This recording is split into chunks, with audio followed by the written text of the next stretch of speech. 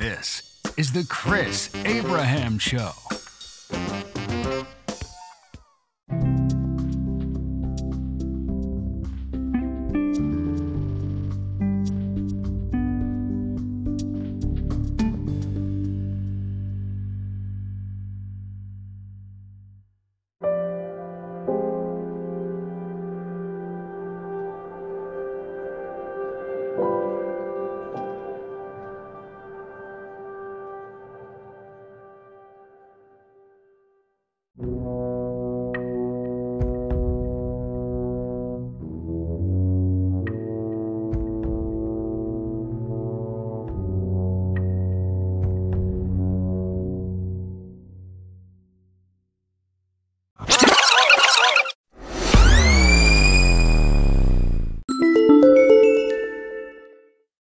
Good morning, my friends. It's Sunday, September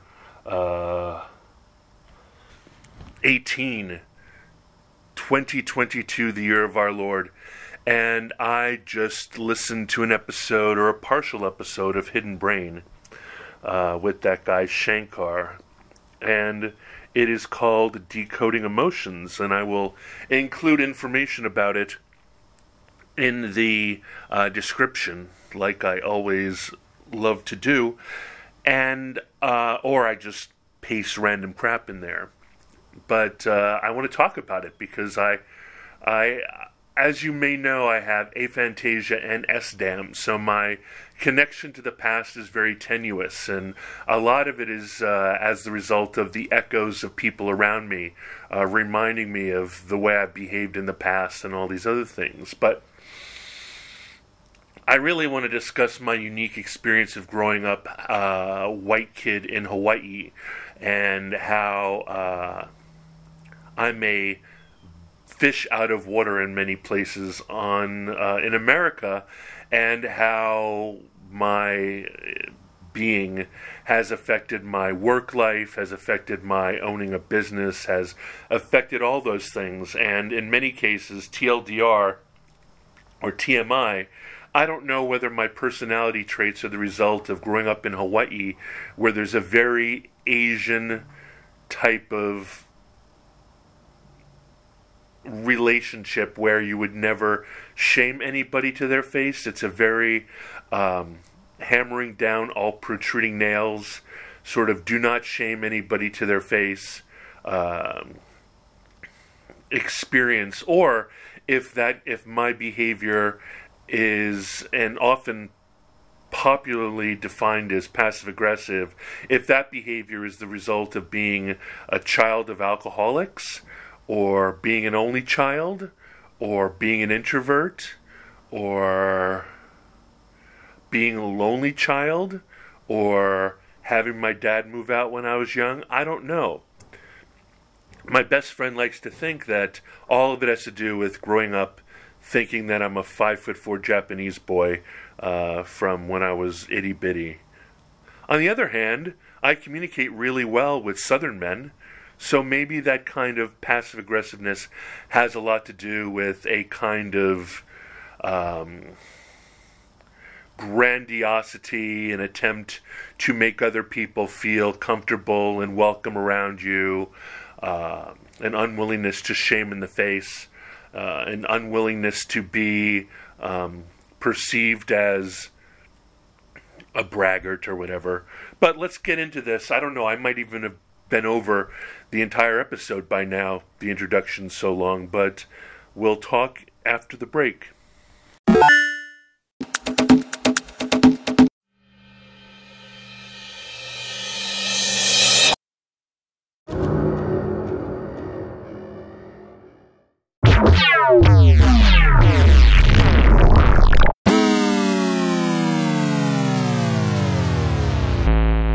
Welcome back to Season 4, Episode 11 of The Chris Abraham Show, formerly known as Chris Cast. Welcome back. I have always been an oddball, and I don't know whether being an oddball is because I'm an oddball, because Mark says it's my buddy Mark, not my partner Mark. My buddy Mark says that it might be an artistic temperament that I've always been avoiding and ignoring. Or it could be growing up in Hawaii where everybody's a little bit like passive-aggressive in order to not offend. Because if I offend you, you're likely to offend me. And if I don't offend you, if I play around... But that doesn't seem to work because I've got a lot of Asian friends whose Asian moms just say things like, "You look ugly, you're stupid, work harder." I'm told that might have to do with the communication that you use within the family and the communication you use without the family or outside the family, but I'm not sure. But it's always been a point of contention in the same way that men constantly insult women about not saying what they mean, about coming to the point, about stop bullshitting me and just tell me.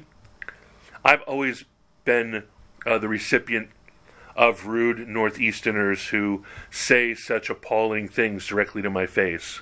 And the episode of Hidden Brain that I listened to partially this morning really sort of sparked my brain with regards to it. The episode is called Decoding Emotions.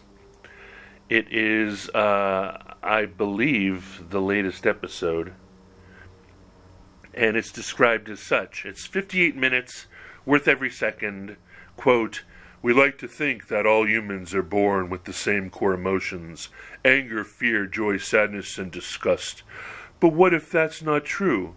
This week, psychologist Batya Mesquita offers a different model of emotions, one that can help us better to understand our own feelings and those of the people around us." Brilliant, and so interesting. And I initially thought of it because of my friend Marlisa Mensink. She is a Dutch friend that I've had since 1992 or 1993, and I spent an entire summer living on her couch, and she's always been super nice to me and wonderful to me, and we get along like gangbusters, and she called me Emperor. And after years of knowing each other, and also being reinforced again and again and again that Dutch people Dutch people are 100% brass tacks, I just assumed that Marlisa always liked me and wasn't, BSing me or gaslighting me or indulging me while we were gallivanting together.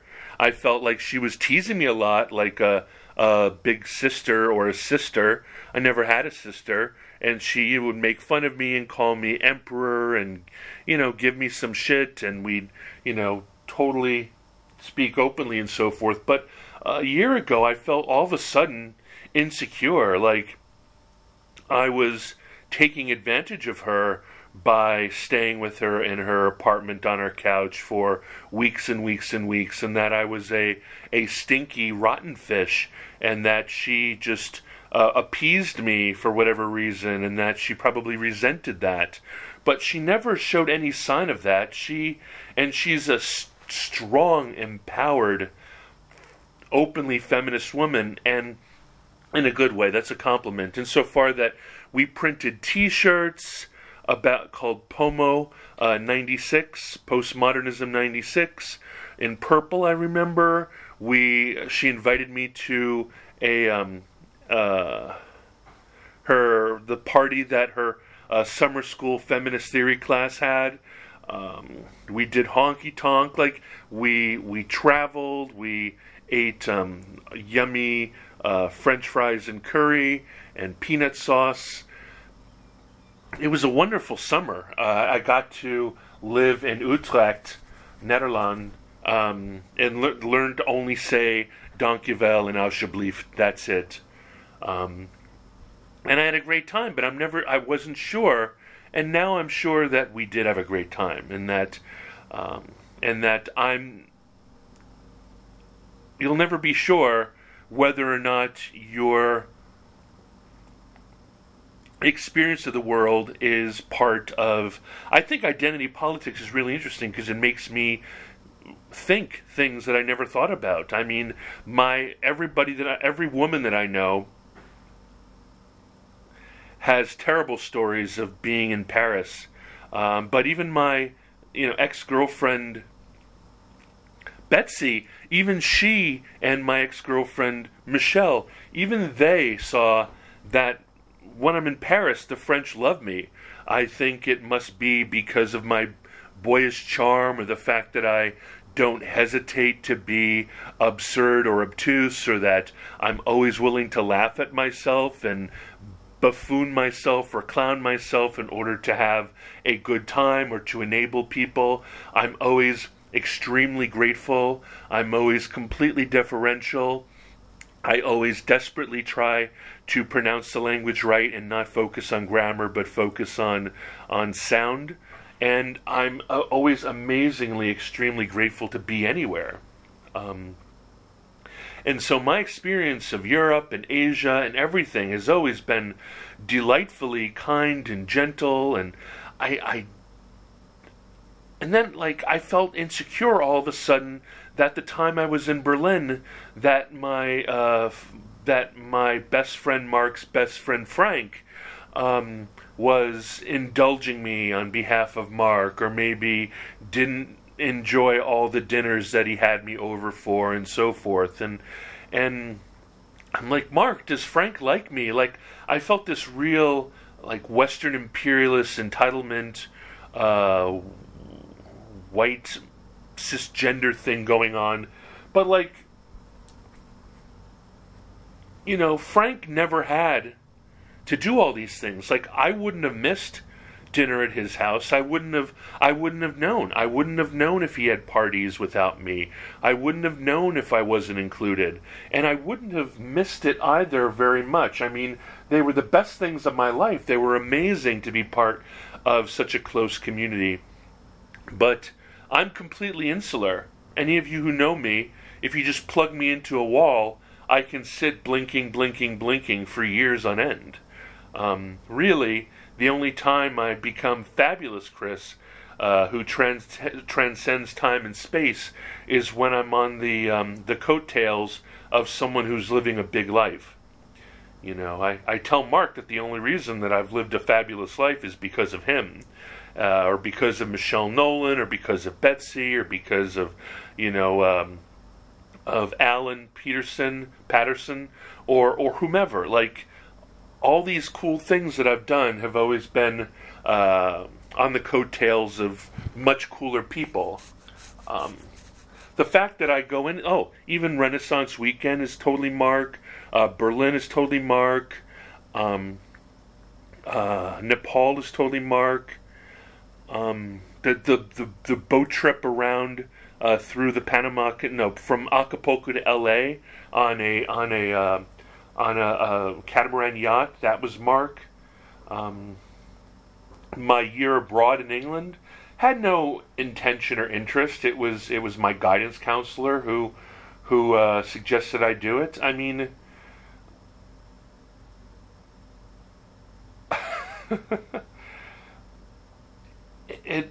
it's not a lack of interest in doing these things. It's just I'm super grateful just to sit here and read a book or watch a movie or write something or do a podcast. I'm completely, the result of being a lonely child who had an infinite amount, lonely only child who had an infinite amount of art supplies with which and books as a young child with which to dick around. So I don't know. I know that Hawaii is the only time it gets aggressive in Hawaii is if you don't know your place. It happened a lot at my high school. I would start feeling like something on a stick. I would start feeling like a badass mofo, and I'd start strutting around the hallways of St. Louis School. And the upperclassmen, if I was, a sophomore or junior, would be like, "Oh, Chris, what, you think you bad?" Like, there would always be a check and balance to make sure that the gentlemen of Kalaipuhaku didn't get all uppity and and I don't know whether, and when I was a senior, that kind of containment, that kind of checks and balance was done by the alpha males of the football team. Ironically, I am then I was 6'3" and 180 pounds, so even then I was big. But I've always been more of a happy people pleaser dog than I've been a dog at the end of a leash wanting to kill people.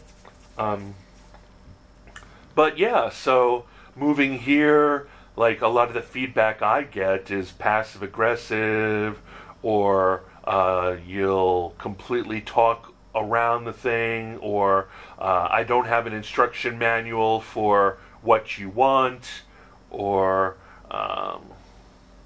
any of these other things. Sometimes when I'm feeling super confident, I think it's willful ignorance, or it's what is it called? Negging, or it is gaslighting, or whatever. But other times, I feel like my inability or complete lack of wanting to be rude boy is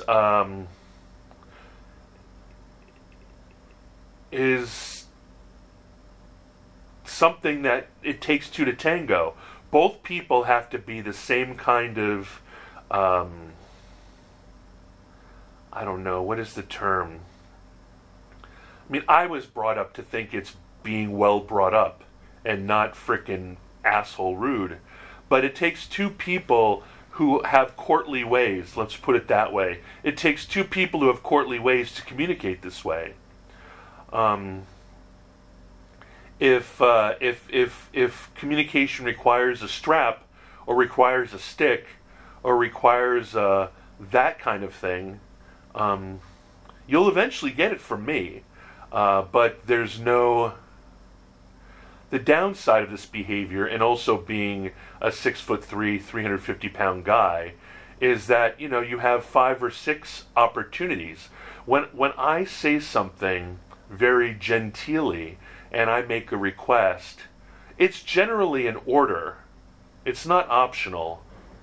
And so when I come to you with courtly love and broadly suggest that this is something that needs to happen, and then suggest that it probably has to happen by you, this is not an option. If you push it back to me, I will bark at you, which isn't nice. Or if you drop it, or if you don't realize you've been tasked, then I will literally let the whole thing collapse to try to teach us a lesson to not do that again. So the ramifications of not playing the courtly game can be severe. Like, the irony is that just because, and this happens in Hawaii too, just because the Korean manufacturer of diaper bags is willing to redo orders that you're not happy with a couple times for free out of honor and to avoid humiliation or shame, doesn't mean that there isn't accountability for that. Like, the South Korean vendor will drop your contract, or will deprioritize your contract, or will reject your contract, or will fire you. there are ramifications for willfully or ignorantly avoiding the communication style of someone who doesn't communicate like you, just because you either think you can get away with something or you don't quite understand it. The outcome is the same. And I fire people for being unwilling to understand or even being able to understand how I communicate, rather than going too far out of my way to communicate in a style that other people can comprehend. Because in general, I'm not an employee anymore. I will go over the moon to try to understand subtext of a client. But if I have a partner or an employee and they do not communicate in the same way, if they don't get what I'm floating, then I fire them and find someone who does. And in terms of that, it's not even guaranteed that, quote, a woman who, quote, speaks in ways that are less direct and less bossy because they've been enculturated not to be bossy pants. Not even women in my world can understand necessarily the way I communicate. And partially that might have to do with the fact that it doesn't compute, right? Like, men shouldn't communicate that way.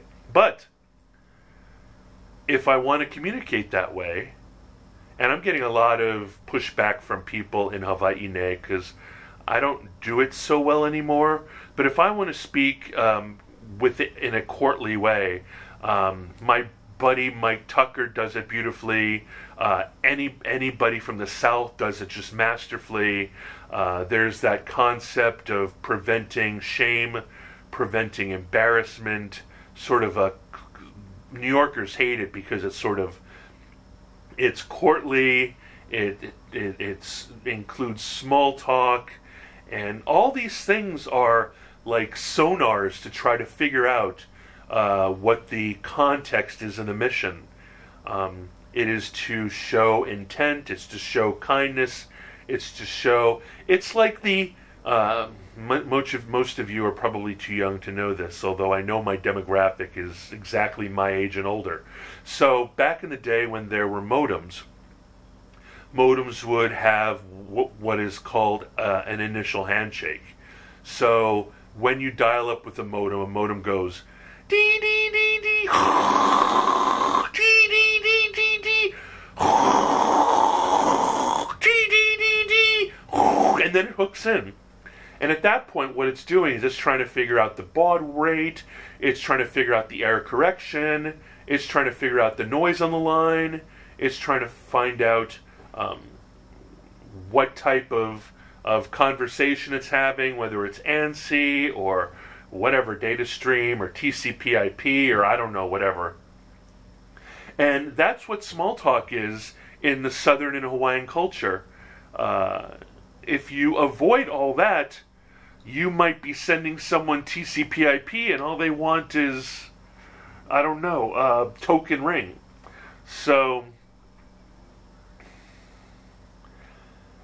that's why I will small talk people for days and days and days before I do anything of import, because I want an opportunity. I want to give the other person every opportunity to run away. I want to give everyone opportunity to see my personality, to see my humor, to see my playfulness, to get a feeling for my intellect and maybe my politics and maybe my knowledge base.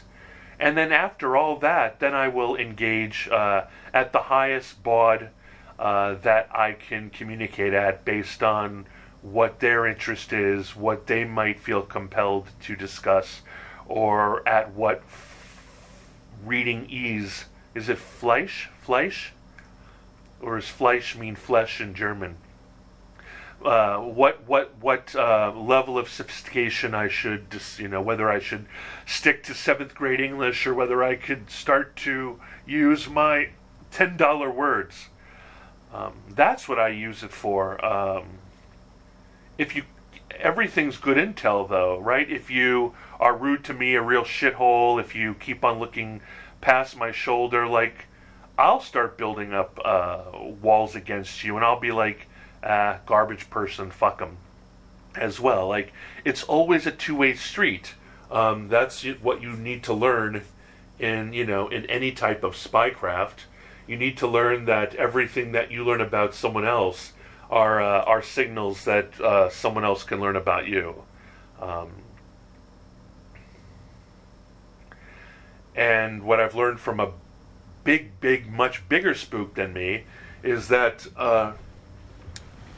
95% of all spy conversation needs to be based on the truth, right? You can't go that far from the truth. So it's really interesting. It's really interesting to listen to this article. I highly recommend that you explore this. I don't know, right? I mean, as a personal note, like, my mom and I really had a terrible time communicating, and we spent the same amount of time in Hawaii, and I don't think that woman ever learned to speak that way. I mean, she was always, in my opinion, always really acerbic. Like, all the things that she got positive feedback for being a hot young woman in Jersey City and New York City. Like, and even, even as sort of a quasi-Irish Queen debutante, she never realized that none of that shit really worked. Like, it always came across kind of acerbic, kind of rude, kind of bitchy, kind of mean-spirited, kind of sea-ish. And I don't know why she didn't mellow. And she told me why. She told me that I ain't going to be she didn't talk like that. She's like, I'm not going to be anybody's bitch. I'm a strong woman. I need to I need to show people that I'm tough. I'm a feminist. And I'm like, yeah, but you're putting yourself on a desert island in Hawaii. Like, not only are you in the middle of the Pacific around nobody you know except Bob and me, my dad and me, and maybe a couple of your transplant friends, but you're in your own additional island out of your defiance. And so you must be a really, lonely person, really scared and lonely, if all you have is a wall of bitch, because I know for a fact that this doesn't work in Hawaii. I, for a fact, spent my entire 12 years there, learning Pidgin, learning to fight, learning all about local culture, learning about body language, learning know when to hold 'em, know when to fold 'em, know when to walk away, know when to run, learning all the local cultural talk points, memorizing Replinger. Like, when I go into a place, I desperately try to create as many social signals that people have in common as possible, so that they know that I'm invested in their culture. And hopefully I believe that plus a huge amount, I treat the world 100% all the time as if I went to spy and diplomat finishing school. I treat every relationship as if you are the ambassador for Sri Lanka. That courtliness, that attempt at never trying to, I desperately try never to condescend to anybody, never to think that they're my lesser, never to think that I take them for granted, always make them believe that I appreciate them. And this isn't some lame, pandering attempt at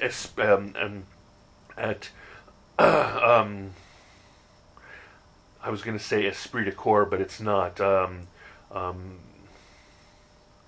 It was just at the tip of my tongue.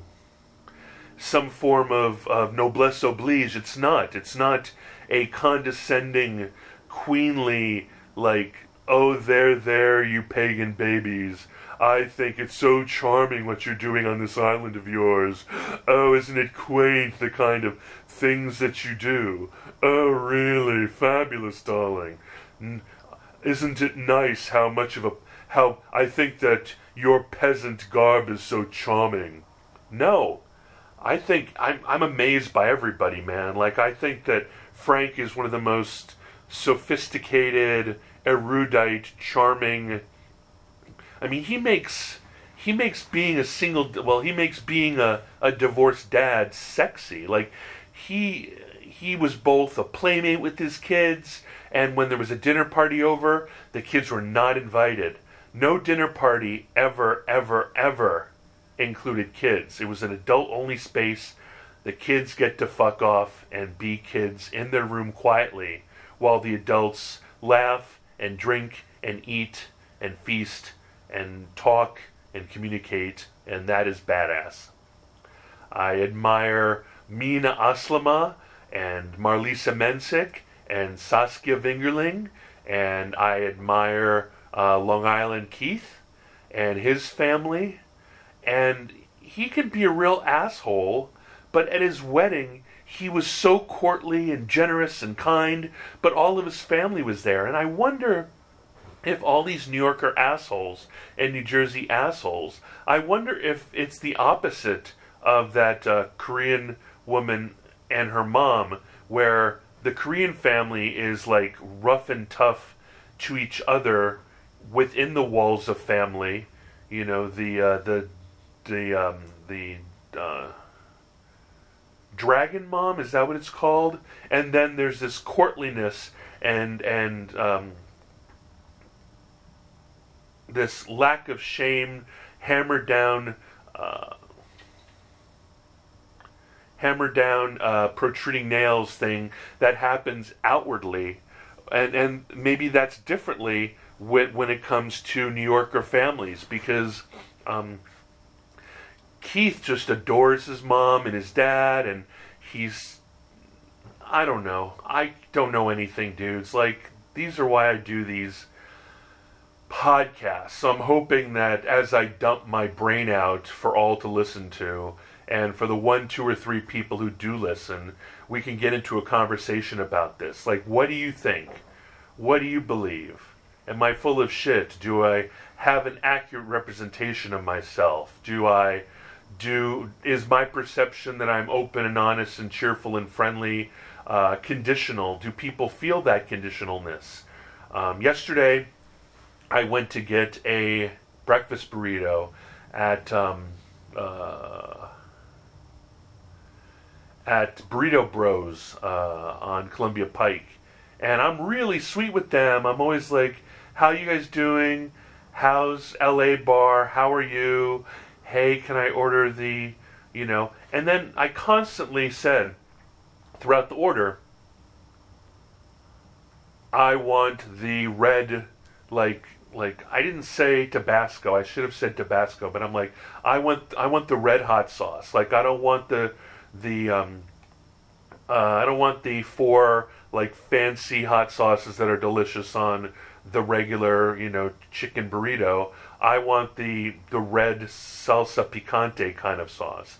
I said that again and again and again, and then they put the chipotle sauce on, and I'm like, no, I want the red one. And then finally they found the Tabasco style one, and I asked them to put it on.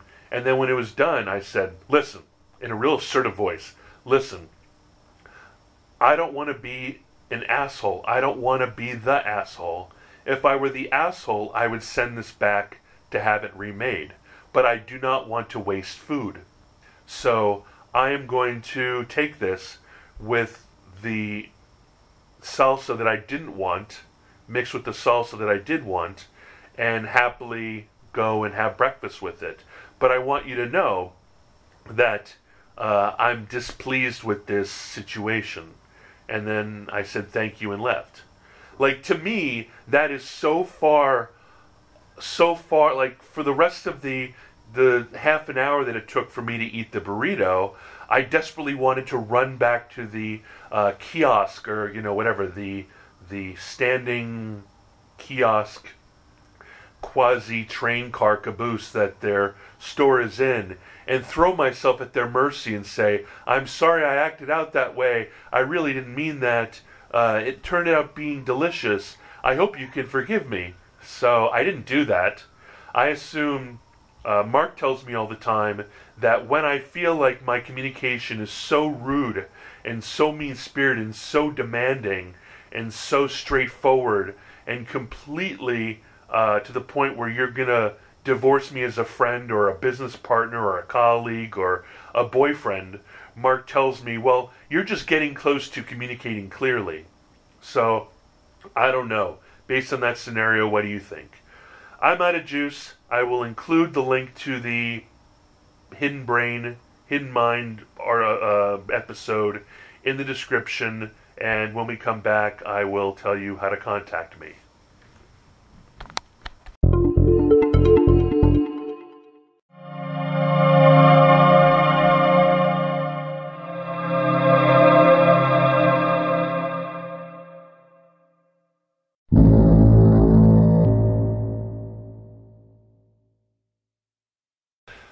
Welcome back, welcome back, welcome back. This is Chris Abraham. This is the Chris Abraham Show, formerly known as ChrisCast. I am drinking cold Cafe Bustelo coffee from yesterday and loving it. Not iced coffee, just cold yesterday's coffee. I transfer my coffee from my 18-cup Mocha Express stovetop coffee into an insulated bottle, and then generally speaking, I only have 1 cup in the morning before I go on my coffee run and drink tons of espresso, and so there's generally 1 or 2 cups left over in the carafe. I have an insulated carafe that came with a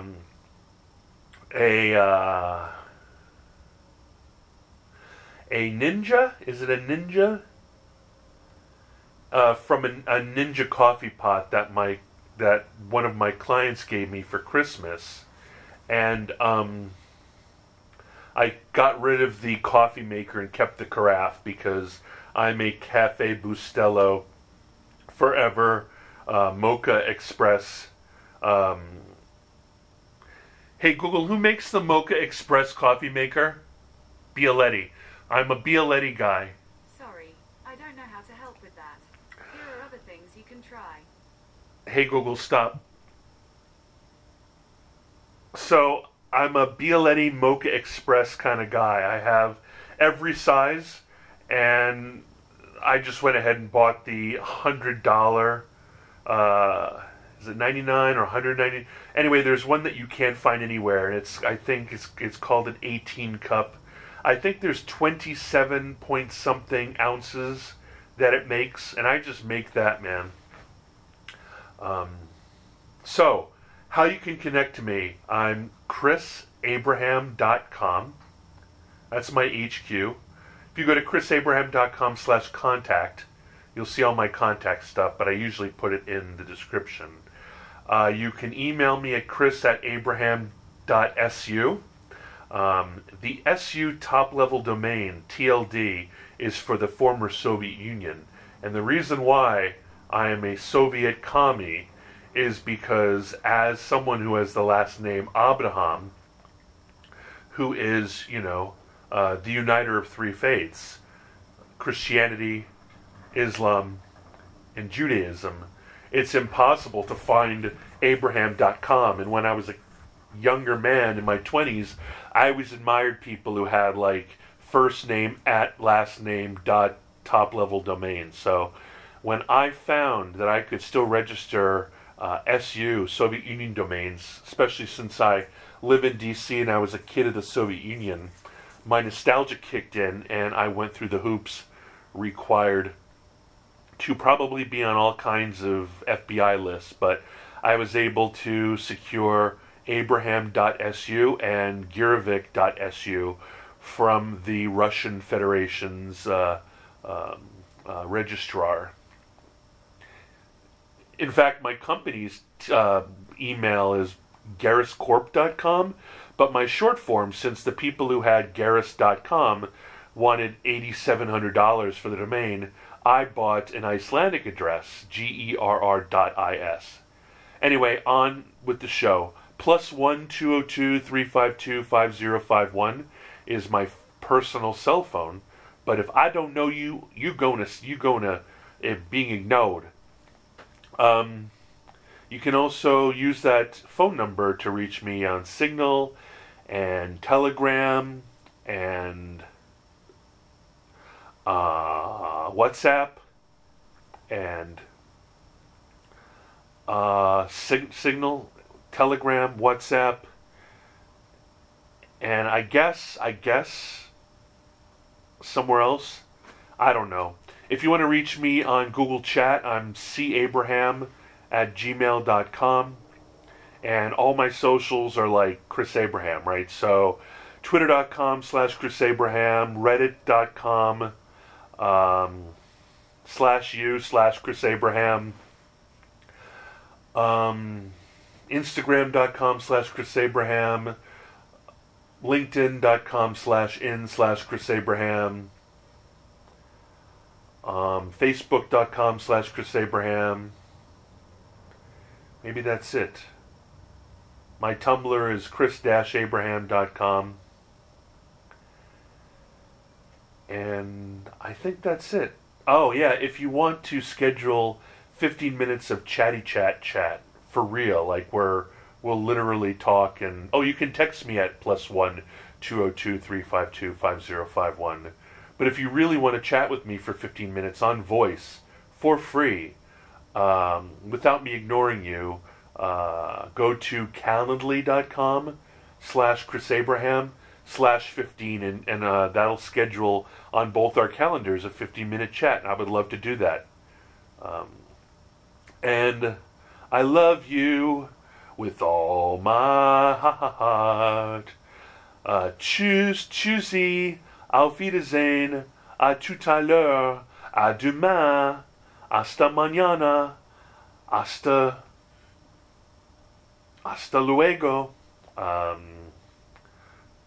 ciao, goodbye, aloha, and mahalo. Love you guys. Bye-bye.